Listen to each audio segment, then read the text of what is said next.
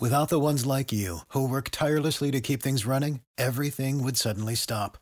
Hospitals, factories, schools, and power plants, they all depend on you. No matter the weather, emergency, or time of day, you're the ones who get it done. At Grainger, we're here for you with professional-grade industrial supplies. Count on real-time product availability and fast delivery. Call, click Grainger.com, or just stop by. Grainger, for the ones who get it done.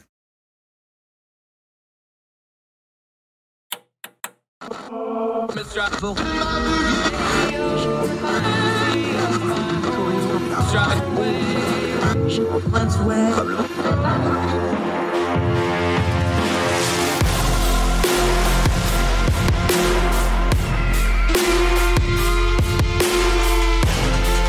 your host, Andrew Donaldson.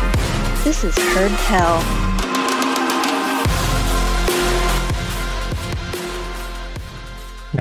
Heard Tell, the first one of 2022. Thrilled y'all are with us. Thank you so much for taking the time. It's January the 3rd. It's a Monday, and we're going to go headlong into the year of our Lord 2022, but we're going to do it in hope.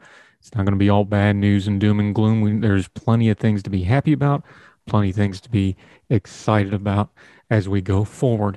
Thrilled to have you with you. I'm Andrew Donaldson.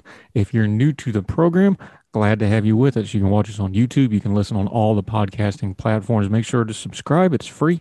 Only costs you a click, and we're glad to have you. Going to talk a little Betty White today.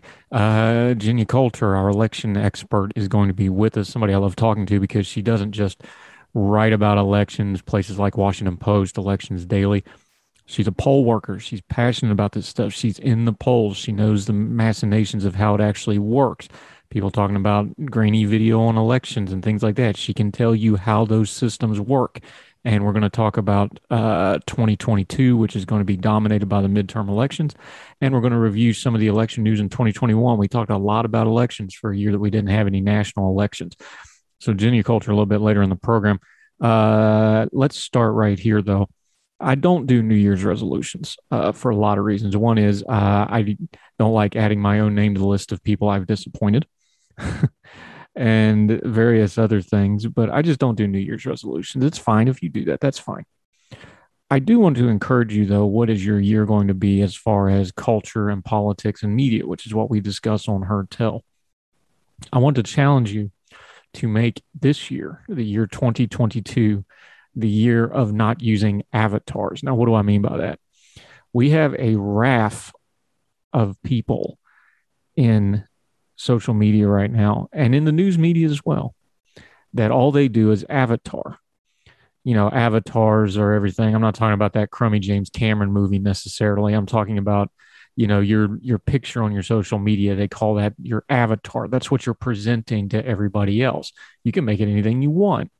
People are doing that with their politics right now. They're just grabbing an avatar and putting that out there. The fun thing about avatars is they can be anything we want them to be. They don't have to be real. They can be partially real. They can be completely real. It's completely up to you. But what avataring does when you're talking about culture and politics is it makes you a third-person participant in something as far as representative democracy in America goes that demands first-person attention. The thing about avatars is it gets rid of your culpability and your accountability. When you take an avatar or you take a talking head on TV or a famous commentator or a politician or an elected official, and you wrap your political identity around them, at least your public persona, public political identity around that person, it does a couple things. One is it automatically gives you an in-group, but two is it automatically takes all the accountability away from you, because if they fail or they do something wrong, at the end of the day, no matter how hard you advocated for them, you can just blame them. You can say, well, that was their fault. The next person will do better. The problem is there's no principles involved in that. The thing about representative democracy, especially in the American system, is it doesn't do very well as a spectator sport. And yet our news media and our political industry, and by political industry, I'm talking about the fundraising, the money machines, the parts of this that are just a full-time job for everybody involved, not ideologies and principles. The political machine and the news media machine in America is designed for spectating right now because it keeps engagement going, keeps the money flowing, keeps the views coming, the clicks coming, the reads coming, keeps you sharing and arguing on social media about it. And it feeds into this avatar mentality where you're involved, you feel like you're doing something, you get the emotional high, but it's really just third person perspective, and participation is very, very limited. It's a spectator sport. It's like sitting in a stadium and watching a football game or a baseball game or whatever. You're not actually getting dirty, but you're getting your endorphins up and you're getting all excited and get to yell and scream, but then you get to turn around and go home. You don't have to deal with the injuries and the exertions that the players did. One reason we talk to folks like Jenya Coulter, like we're going to do today, is because she not only writes and advocates, but she does it. Municipal elections, those elections that very few people go to, about 20% of the country turn out for in some places, which is abominable and an embarrassment. She's in there. She'll talk about working a poll place in her place in Florida for 12 hours a day, and you'll just have a few dozen people come in. Those are the people that actually make democracy in America work, our representative democracy function. And those are the people who need our attention. And instead of avataring, why don't you try to be one of those people? Actually get involved. Do some poll working, do some volunteerism, do some local accountability in politics, like your school board meetings and your county commission meetings, and not just show up just because of COVID or just because of CRT or some other debate and show up and yell and never go back again, but stay involved. One of the things about that process that kind of irritated me a little bit was people would go to their school board meetings, which we have advocated for. That's a good thing. But when they got there, they were shocked and shaken that every member of the school board didn't think like they were. Well, you just answered your own question. If you've never been there before and you never paid attention before, then you don't have an advocate that you put on that board because you didn't pay any attention. Do you see how you just made your own problem? You have to be involved all the time. Avataring leads you into really bad places because you'll always end up being surprised at what's really going on because you're living in a fantasy world through your avatar. Having personal accountability makes things harder.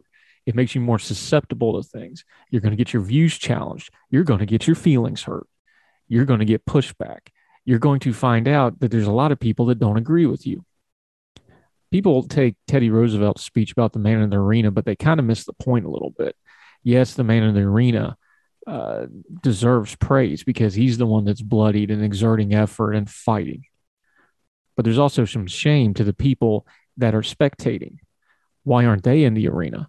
Why aren't they doing more? Is it one thing to cheer them on without actually getting involved in yourself? We have this avatarism in our politics and culture right now where we just latch onto a political figure, or we just latch onto a media figure or somebody famous, and we just go along with whatever they say because it's easier and it doesn't cost us anything. And if it all goes wrong, we can just blame them. That's not healthy. So in 2022, I would encourage you to do some accountability yourself and think, are you doing a bunch of avataring? Are you just smashing the send button on Facebook and Twitter or wherever else because somebody said something that you like and you don't do any critical thinking about it first? Do you just send it off because it was them or because the headline looked good? Are you reading just the headlines and not reading the articles? Are you reading the articles, but you're not opening your mind to what it's saying and you're just going in with preconceived notions? These are all very, very small things. They're all very small personal things. But imagine how much better our discourse would be if we all did a few little small things. And then imagine how much better our families and communities would be when we try to talk about culture and politics. And then shockingly, you may just wake up one day and realize that our states and our country and our world turned out a little bit better because we did a few little small things and quit listening to the avatars and started putting our real life selves into something that's really important. This, the American experiment, the greatest experiment in a free people self-governing, cannot be a spectator sport. Every time it's a spectator sport, bad things happen. When people disengage from it, bad things happen. 2022 is going to be a lot of ugly in the cultural discourse and in the political world. But the way for us to steel ourselves is not to shy away from the ugly with false reality and just letting the avatars fight it out and then thinking we can go home after the ball game's over and whatever happened, happened. It's to be involved. It's to stay involved. If all the good people say it's too messy, I'm not going to deal with it, who's that leave in the discourse? Who does that leave in our politics?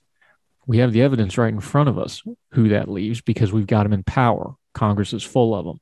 Elected officials are legion that have been there because people didn't care enough to get somebody better. In 2022, we're going to have the America we deserve because in a representative democracy, we always get the America we deserve. It just may have lagged a while because we were too busy avataring and not paying attention to the real world. So this year, get good information, widen your information base, widen your perspective. That doesn't change your principles. It just gives you more information to filter and to make good decisions. Discerning our times is one of the most important things we can do because time is the most precious thing we have. We're all mortal. We all have a clock running on how long we're going to be here. And if we're going to leave an America and a better world behind us, we can't just avatar it to somebody else. We need to do it ourselves. So I'm not into New Year's resolutions, but maybe we could make a better commitment. Change the ratio of fools to suffered fools that you're dealing with. Spend time with good people of good faith. Reach out to those who are willing to listen. Listen to those who feel like they have something to say. And maybe we can start making this thing just a little bit better, even though it's going to be a highly contentious year. You can't control that, but you can control you. So why don't we all try to do a little bit better? More Hertel right after this.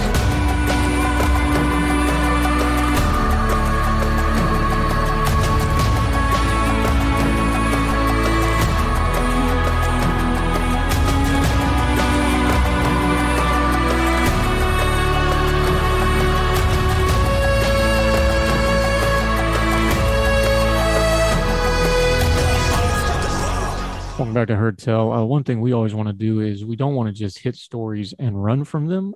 We always want to update you. So remember, a week or two ago, we had on our friend Zeke Webster. We talked about this truck driver case out in Colorado where he was sentenced to 110 years. There's been an update on it, and we want to bring that to you. From the Denver Post, Colorado Governor Jared Polis on Thursday reduced the sentence from 110 years to 10 years for the former truck driver convicted of causing a 2019 fatal crash that killed 4 people. Polis called the sentence imposed on Rahel Aguilera Medeiros, I hope I'm pronouncing that right, quote, highly atypical and unjust. In his Thursday letter announcing the commutation, Aguilera Medeiros, 26, will be eligible parole on December 30th, 2026. You were sentenced to 110 years in prison, effectively more than a life sentence for a tragic but unintentional act, Polis wrote in the letter. While you are not blameless, your sentence is disproportionate compared to many other inmates in our criminal justice system who committed intentional, premeditated, or violent crimes. The decision comes after the 110-year sentence imposed 2 weeks ago drew national outrage, and more than 5 million people signed a petition calling on the governor to reduce the sentence. The outcry prompted First Judicial District Attorney Alexis King, whose office prosecuted the case. Side note, she is not the one that brought the charges. The original prosecutor had moved on, just to clarify that, but they didn't change it either until now. Back to the Denver Post, whose office prosecuted the case, requested the judge reconsider the sentence. First Judicial District Court Judge Bruce Jones granted the request and scheduled a January 13th hearing to reconsider the sentence, though that is now likely mute. A representative from the governor's office called Aguilera Medeiros and one of his attorneys Thursday afternoon. Aguilera Medeiros' defense attorney Jim Clogan said the governor never would have intervened had millions of people not voiced their outrage at the sentence. Colgan said justice was done, end quote from the Denver Post. I don't know if justice was done. I know that this is better. I could not go as far as some folks who said he shouldn't have got any prison time. And not, we hashed this out on the program. You can go on the YouTube channel or any of the podcasting platforms, look up the episode where Zeke Webster joined us, and we broke this down in quite a bit of detail. Also, our friend M. Carpenter at ordinary-times.com delved into the fact that the prosecutors that brought this case actually kept one of the brake pads from the truck as a trophy in their office, which is horrendous and terrible. It was failed brakes on the truck that led to this accident. I cannot let this individual completely off, knowing what I do about the truck driving industry, about truck driving. What I've learned about the case from studying, he does have culpability, but it was greatly disproportionate to the sentence he got. I'm good with the 10 years. That means he's probably going to serve, 5 to 8, somewhere in there. He's eligible parole in roughly 4 years. And we hope he rehabilitates himself and has a life after this. I hope these prosecutors find a different line of work. As Em and Zeke and myself and some others have pointed out with, there's no other reason to read this case, but these prosecutors got way out of hand. They punitively wanted to punish this man for not taking a plea deal. If you offer somebody a plea deal, that means you think they should not be getting the maximum charges. So you can't turn around and say, oh, well, he should have took a plea for that. No. That's hypocrisy. These prosecutors, we've talked about it over and over again. We talk about it with Zeke. We've talked about it with him. We'll continue to talk about it. Prosecutors are the part of the legal system we have the most control over. Almost all of them are elected, or at least the heads of the offices are elected. And yet, as we talk about with Jenya Coulter on the program today, they are some of the least attended elections. Municipal elections, local elections have just abysmal turnouts. But these people have amazing power over your life in a hurry, and we need to pay better attention. So I am glad this man's sentence is a little more just. I don't know if it's justice, but it seems a lot better than what it was. Again, we don't want to take away from what he did. 4 people died, and our condolences to their families. There is no justice on earth for what happened to them, but this seems a lot more fair to everybody involved. And that's the update on that case. We don't ever want to do drive-by news here. We want to try to update you on stories after we do our hot takes on them. It's all part of how we turn down the news cycle noise and get to the issues at hand. So that's the follow-up on that. More Heard Tell right after this.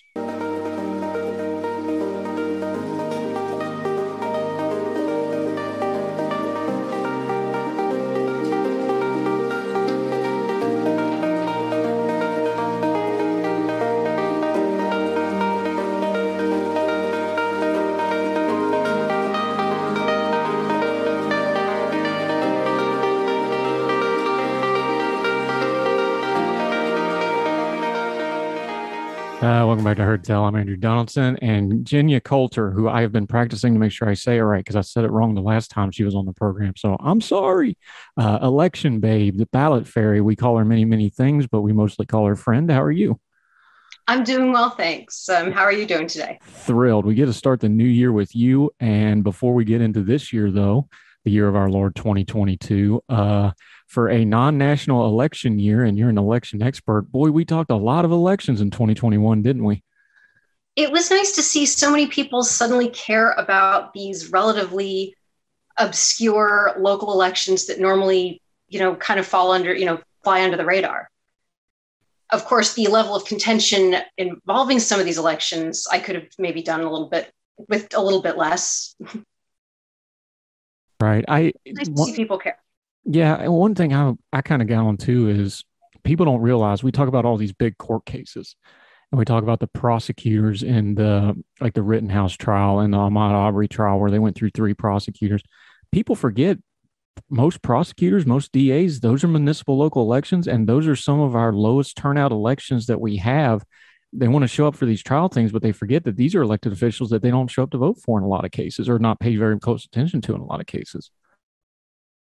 Yeah, if you ever want to stump people who think they care about politics, ask them who they voted for. If it's in a jurisdiction that does elected judges, ask them which judges they voted to retain or not retain. Most of them will not be able to tell you. It's a really interesting litmus test. Why do you think that is? Because I know, the old days, they used to print the sample ballot in the paper and you'd sit there and mark it through. Why is it that the local elections that affect us the most? Because you're in these polling places. That's one reason we like to talk to you. You're not just the theory of it. You actually do the work of it. You show up at the polling places. You run polling places. Why is that? Because you talk to people who are the people that show up for municipal elections. Is it a noticeable difference from a general election crowd? I suspect it probably is, especially on the local level. The people who show up for the local elections are the kind of people who show up for every election. And usually they tend to skew a little bit older. My polling place was in a senior citizens facility, so I had voters range in age from 18, like literally it was their 18th birthday, their first time voting, And I was so excited. I, praised the heck out of his parents. Thank you so much for making encouraging your son to vote, so young. And then I've had a voter who was 104. 104. And she said that she'd never, ever since she was old enough to vote, she'd never missed an election. And I believe her. Wow. See, that's got to make you feel good, though. Those are the citizens that make the country go. They don't get enough credit, though, do they? But I want a documentary on that lady. I loved it. She said, my relationship with democracy has outlasted my relationship with all 4 of my husbands. That's a Florida woman right there. That's a legend living. She's adorable too. She's like this really tiny lady, very carefully dressed. She always has her lipstick on, looking real pretty. I mean, I just adore her. I love people like that. Let's dig into it though. Talking to Jenny Coulter, she is Election Babe on the Twitter.com. She's written all over the place, everywhere from Washington Post. She's in Elections Daily frequently. Our friends over there. She's long overdue to come back to Ordinary Times with me. I'll throw in the free plug in there. What jumped out at you this year? Because we had a lot of elections that were contentious. We, of course, had the Georgia recall that was a mess. We had Virginia. We had all the redistricting. We had a lot of legal laws. What are your real big takeaway for 2021? Which one jumps out at you right off the top? How many people suddenly care about redistricting? Because I can tell you 10 years ago, it wasn't like this.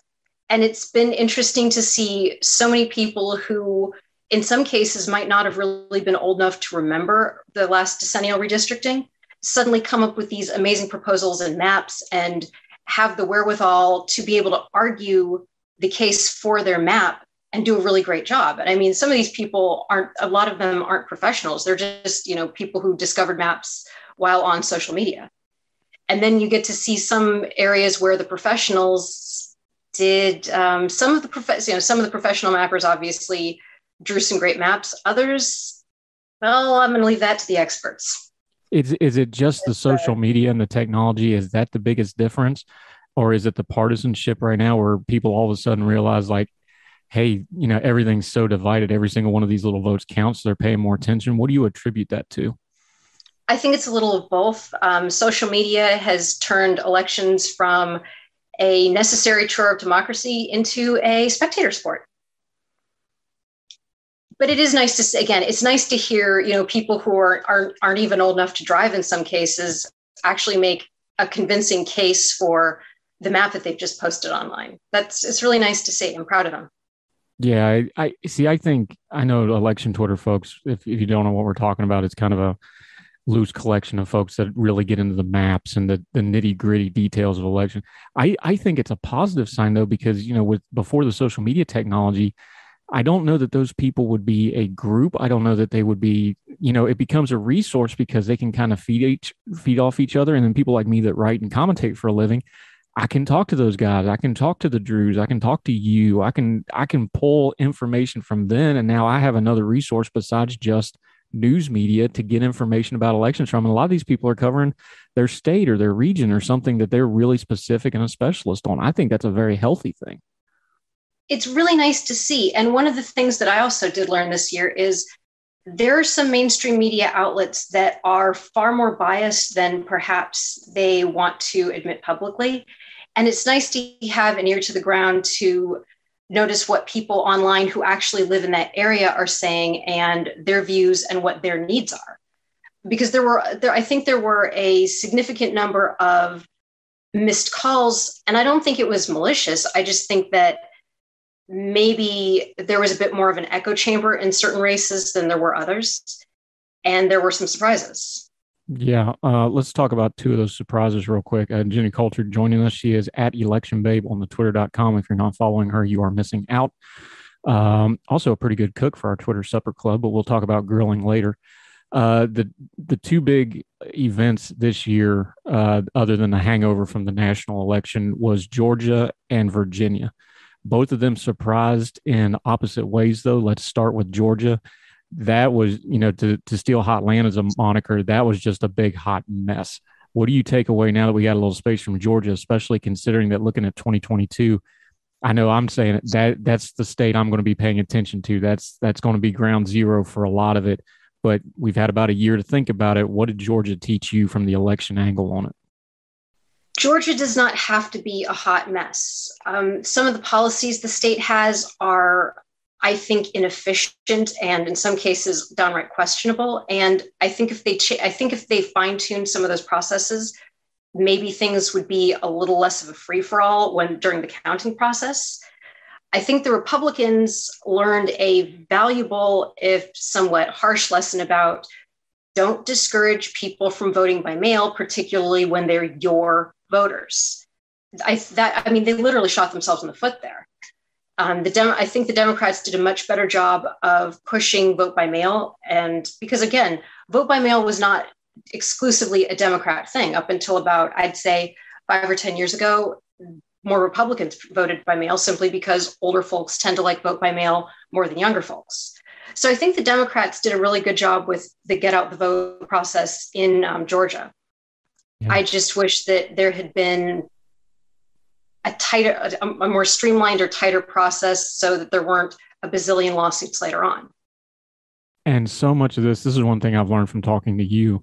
So much of this stuff is they write legislation or they do these rules for elections that are just inapplicable. Like they physically cannot enforce some of this, or they come up with a rule that you just cannot do it. You can't physically do it in the polling places. It makes no sense. And then you wind up with a mess because now the poll workers don't know what to do. The counters don't know what to do. And then from the outside, you get these conspiracy folks and they just see chaos. But a lot of this is just, they just didn't write it into the law very well, or they didn't think it through very well, did they? No, people underestimate the power of logistics. And one of the things I think that Georgia is a unique case in that there's, I think, 159 counties, and it's a top-down system. Basically, the Secretary of State creates all the policies and they get rocketed down to all the different counties. And sometimes there's some counties that it's not that they don't want to comply, it's that they don't have the resources to do so. And that's not fair to them. And then there are other counties that get all the resources and they still can't keep a tight ship on things. That, to me, as far as I'm concerned, is a good argument for keeping elections more at the county level, especially if you have such a disparate size in counties. Yeah, we're talking to Jenny Coulter, talking elections. She is the election babe, our election expert. And we're going to talk the other big elections in 2021. We're going to look ahead to 2022 with her expertise. We're going to talk about her love of grilling to finish off. So stay with us on Heard Tell. We'll be right back after this.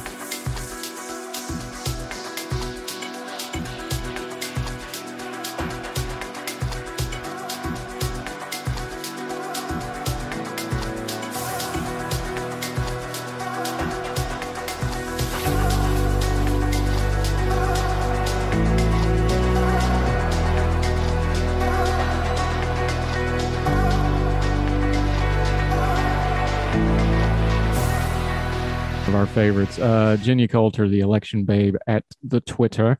The other big election this year that everybody was paying attention to, and a lot of people were surprised at, although you probably shouldn't have been if you were paying real close attention, was Virginia. I was told as late as this spring that Virginia was going to be blue in perpetuity, which is always a silly thing to say, but that's not what happened, was it?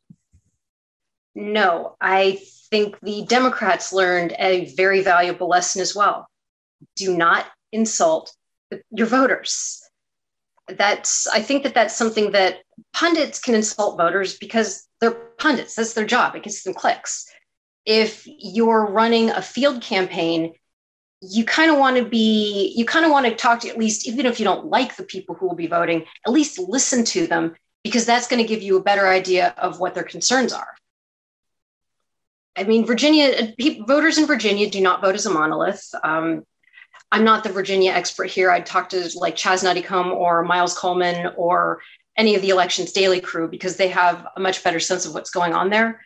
But when what was going on over the late summer in Virginia, I remember thinking, oh God, did they really just say that about the parents who will be voting in that election? Because parents are more likely to vote in some of the smaller elections or more of the state level elections. And you're not going to do all that well if you insult those folks. And something that you've always talked about, and I appreciate it, is, because we do the maps and we do the social media and we do the in-depth. And I think we forget that every election, no matter what's going on, it always comes down to who the candidate is.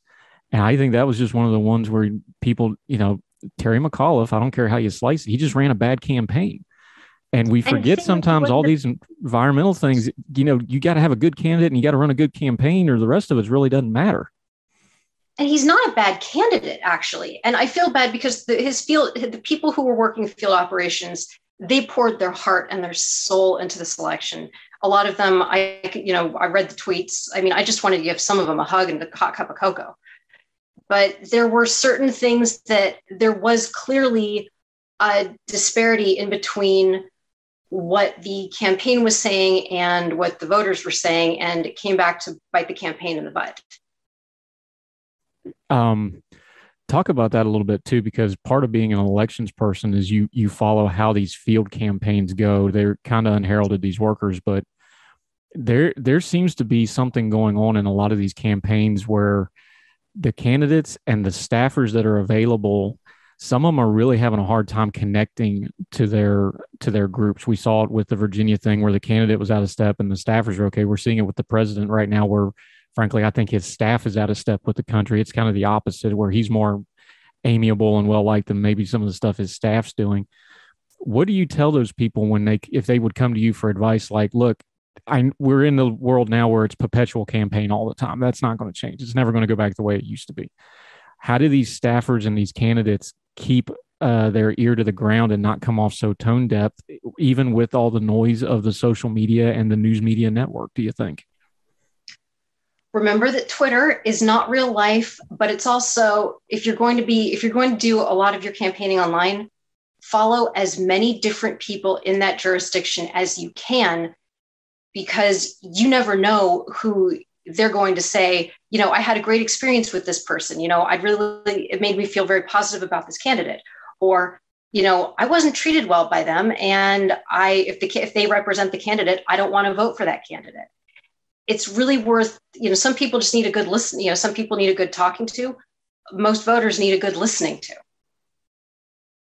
Well, as we kind of look into 2022, we know it's the midterms. We know it's going to be loud. We know we have some situations that have never really occurred before because we're going to, the COVID stuff is still out there. We don't know what's going to go on that. We have, of course, the Donald Trump vendetta ride in places like Georgia and Arizona. We don't know how that's going to go. What do you think that folks should be listening to voters on? Is it going to be the economy? Is it going to be some of the social justice stuff? Is it going to be COVID? What do you think the voters really want to be listened to? I think schools education are definitely going to be a hot button issue. Inflation, if it keeps getting worse, inflation's definitely going to be there. I think climate and climate change are going to be issues, but maybe not quite in the way people think, because obviously climate change is happening. However, there's certain things that maybe the Green New Deal isn't 100% realistic about. And if you look at some of the energy crises going on in Europe, you can kind of get a sense of how the best of intentions can go very, very wrong in a very short amount of time. Yeah. And but I think that when your prices are going up anyway, that's probably not the time to try new technologies that's going to drive prices up. That's probably not going to go real well for you, just on a practical level, whatever the end goal you're pushing for is. Also have a backup. You never know when you're going to need it. Yeah. Yeah. Genya Coulter, who we just adore, talking election stuff. All right. We're going to talk about it nonstop. The 2022 midterm. Turn down the noise on it for us, though. What are you looking at as we start going into primary season in the spring? What do you look at it beyond just the headlines and the candidate stuff? What do you look at when you look at these elections as to whether they're going well or if it's going to turn into like another Georgia recall situation? What's kind of the things you look at to try to give you a postmark of this is going well or this is getting ready to go sideways? Take a look at the new laws that are going to be that go into effect on New Year's Day in many states. There's been quite a few pieces of election legislation that have gone through. Some of them, I think, not every piece of election legislation is a bad thing. Sometimes it makes the process a lot more efficient, but there are going to be, in some states, there may be some limitations on things like locations of ballot drop boxes. Some places will expand them, other places there won't be as many. There are probably going to be polling place changes for a lot of voters simply because We've had a few natural disasters that took out some places that would have otherwise be used. So any state that doesn't have their processes in gear, they've got maybe 2 months to get things in order. And after that, may the magical ballot fairies be with them. We haven't had you for a little while, so do your spiel on magical ballot fairies for the folks that maybe have never heard it before. You're talking about the folks who have a lot of really soaring rhetoric about elections, but have no clue whatsoever how a polling place works, right? Yes, they're the ones that they're like, well, if we could just get rid of all computers and elections, all of our problems would be solved. And then I'm going to look at them and go, okay, where did your ballot come from? How did it get to you? The magical ballot fairies did not deliver it to you with a wave of magic wand and a poof of glitter. It got designed and laid out on a computer. It got printed out by a industrial scale printing press that has an internet controlling system. It's, everything involving the postal service involves some sort of computer or barcode tracking. So you're not going to be able to get rid of technology in elections completely. It's, there were plenty of problems in elections prior to the advance of technological concerns. The conspiracy theory. There are no magical ballot fairies. No, there's not. And the flip side of that, of course, is the conspiracy theorists who think everything is a tough box full of ballots hiding in a trunk or under a table or whatever every time they see it. There's not a lot of that either, though, is there? I know we heard so much about the election stolen and these things and these. A lot of that, though, when you dug down and just turned the noise off, was people watching on video a process that they really didn't understand what was going on in the first place. That's true. I think there are some people who want to understand the process. One of the things that was kind of nice this year is I had a lot of people who identified as Republican or conservative asking me about elections and election integrity, and they genuinely wanted to know about the process, what the safeguards were, how the process could be made more secure. And that was actually really nice because, again, election security and election integrity, they're two halves of the same coin. And you can't really have one you shouldn't have one without the other. So I think that's been nice. But then there's a lot of bad information out there. Of course, then there's on the flip side, there are people who insist that, this was the most perfect, wonderful, secure election and nothing bad happened. And then you get the news reports where something very bad did happen and it insults people's intelligence, and they're not too fond of that. So if you want an election integrity, keep in mind, election integrity is as election integrity does. Same thing with security. Yeah. And like we've seen with COVID and a lot of other things, the important thing is to be consistent and to be fair and accurate in your information so you don't look silly later, because that really does open the door for people to think untoward things are going, doesn't it? And I like to explain to people what I do. Some poll workers have like these huge problems with the folks who come in who are poll watchers. I didn't have any. And that was because if they had a question, I would very politely walk them through what we were doing and why we were doing it. And they seemed pretty much satisfied with that answer.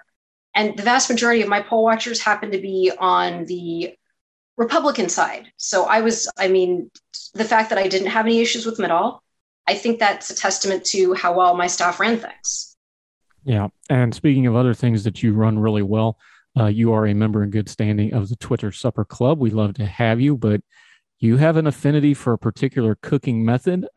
You've got your son doing it now, I saw on the social media, but what is it with election fairies and grilling? I like grilling. It's, you're in the great outdoors. You get the smell of burnt meat, which I think is just awesome. You get to play with spices and marinades, and you're not you're not chained to a stove. Grilling is to me the perfect, it's the perfect cooking art form, except for maybe baking. Although grilling is a lot more forgiving when you screw up. I grill. I am not a baker. I mess up everything I try to bake. I've got a daughter that can bake really well. I just leave it to her because those are two totally different skill sets. So kind of like elections and punditry, which is why we bring you on. Jenny Coulter, it's going to be a busy election year, so I hope you join us frequently to straighten this stuff out and turn down the noise for us. Tell folks where they can find you and what you've got going on. All right. Well, if you are in Polk County, Florida, and you happen to be doing early voting, come say hello to me. I'm the petite redhead that nobody can hear.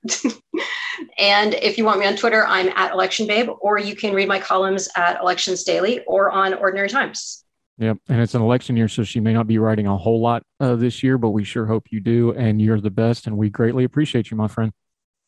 Well, thanks so much for having me. I was so excited that I was the inaugural guest of this show. And now that seeing you going, having another year, I'm just so happy for you. Yeah. The very first podcast we did elections with you, and you're on the first of the daily show for 2022. And we hope to have you on a whole bunch. So we appreciate you, my friend. All right. Thanks so much, Andrew. I really had a great time, and Happy New Year. Happy New Year to you. We'll talk soon, man.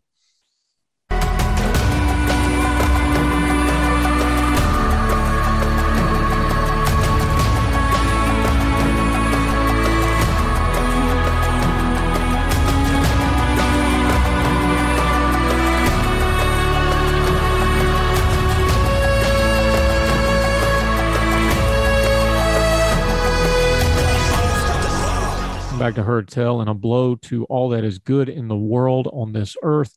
Betty White passed away on New Year's Eve. She was 99 years old, was getting ready to celebrate a 100th birthday, but she passed away. Icons used too much, but she was an absolute icon.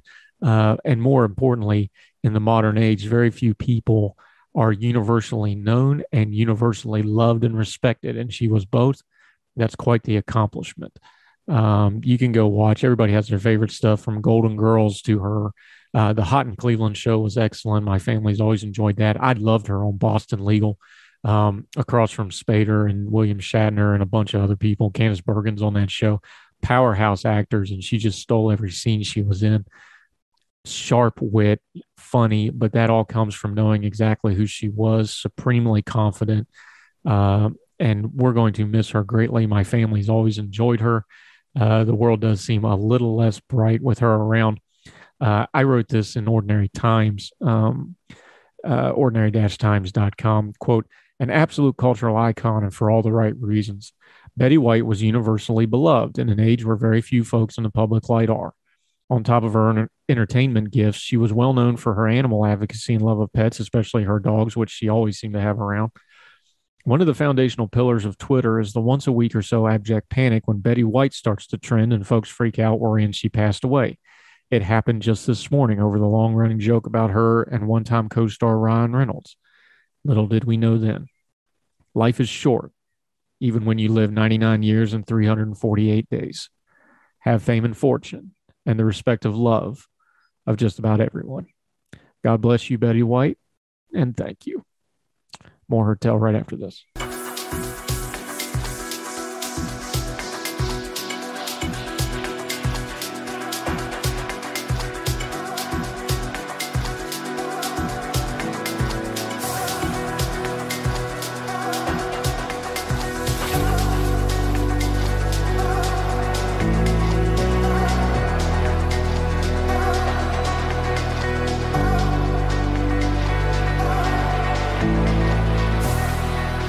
Going back to Heard Tell, we always try to end on a happy note. This story is amazing, and I just love it. From the Washington Post, Brian Red Hamilton, I'm quoting, assistant equipment manager for the Vancouver Canucks, that's the NHL hockey team up in Vancouver, Canada, was walking off the bench during an October game in Seattle when a fan pressed her phone to the plexiglass. On it read a note, "The mole on the back of your neck is possibly cancerous. Please go see the doctor."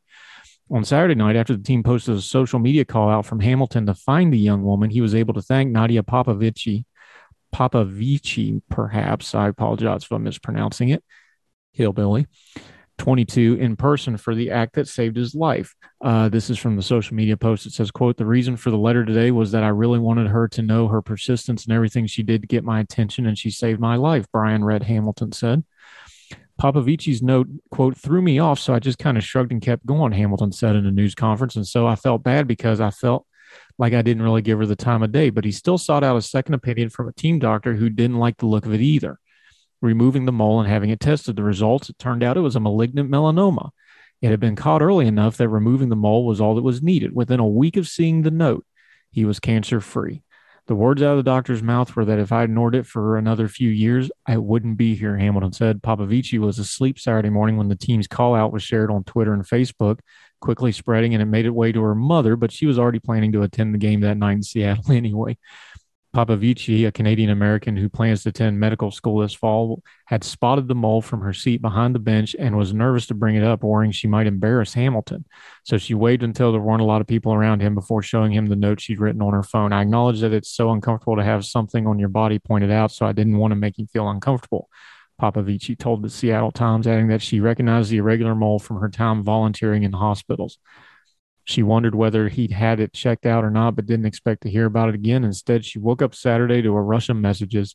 She watched the news conference where Hamilton called her a hero, and she finally reunited with him, sharing a hug and a few words before the Canucks game against the Kraken. That's the new Seattle team. My mom wants you to know she loves you, Hamilton told her. And asked about her medical school plans, Popovici said she'd been accepted and was planning to start in the summer or fall after deciding. What an amazing way to start my journey to med school, Popovici told Hamilton. It's pretty priceless. Shortly after the game, during a timeout, she learned the team together was awarding her a $10,000 scholarship. What a great story. Pay attention to those around you. You may never know what you saying to them may or may not mean. But what a great story. We've had skin cancer in our own family. It's serious. Take it very seriously. Bob Marley eventually died because of a spot on the top of his foot. Don't play around with that stuff. If anything doesn't look right, it probably ain't right. Check with your doctors. Take good care of yourself and take care of each other.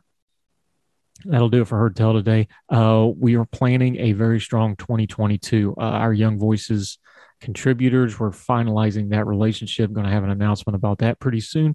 More Ordinary Times contributors will be on our friends, ordinary-times.com. Very proud of the work we've been doing there the last few years. Opinions and things from across the spectrum. Great writing. Please do check those folks out. Also, we would love to hear from you. We will respond to you. Might even read it on the show. heardtellshow@gmail.com. If you want to write us an email, at heardtellshow on the twitter.com. We'd love to hear from you. Also, the intro graphics to each segment has my Twitter at 4forthefire. I would love to hear from you as well. Be nice, keep your bearing, but we would love to interact with you and talk to you. This is about you and us. This isn't a me thing. If you don't listen, I don't have anybody to talk to. We're all in it together, and we would love to engage and interact with you. Mostly, we just want to say thank you as we start the year. We appreciate you watching and listening. Make sure you're subscribing. Leave a comment and a rating on whatever platform you're watching this on. Also, if you're a YouTube subscriber, and you should be, there's a new playlist on there. We called it Heard Tell Good Talks. It's just the interview segments of all the great guests we have on the show. Make sure you check that out. It's a neat way to get through all that information and follow and hear the knowledgeable guests. Part of how we turn down the noise of the news cycle and get you the best information we can.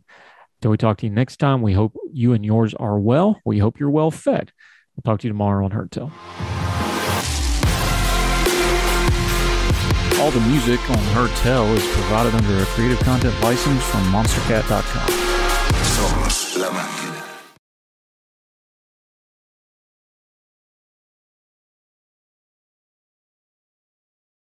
Sick of being upsold at gyms? My guy, you're currently a base member? For $90 more, I can upgrade you to our Shred membership. For $130 more, you'll be a Swole member. And for just $300 more, you'll reach Sweat Platinum.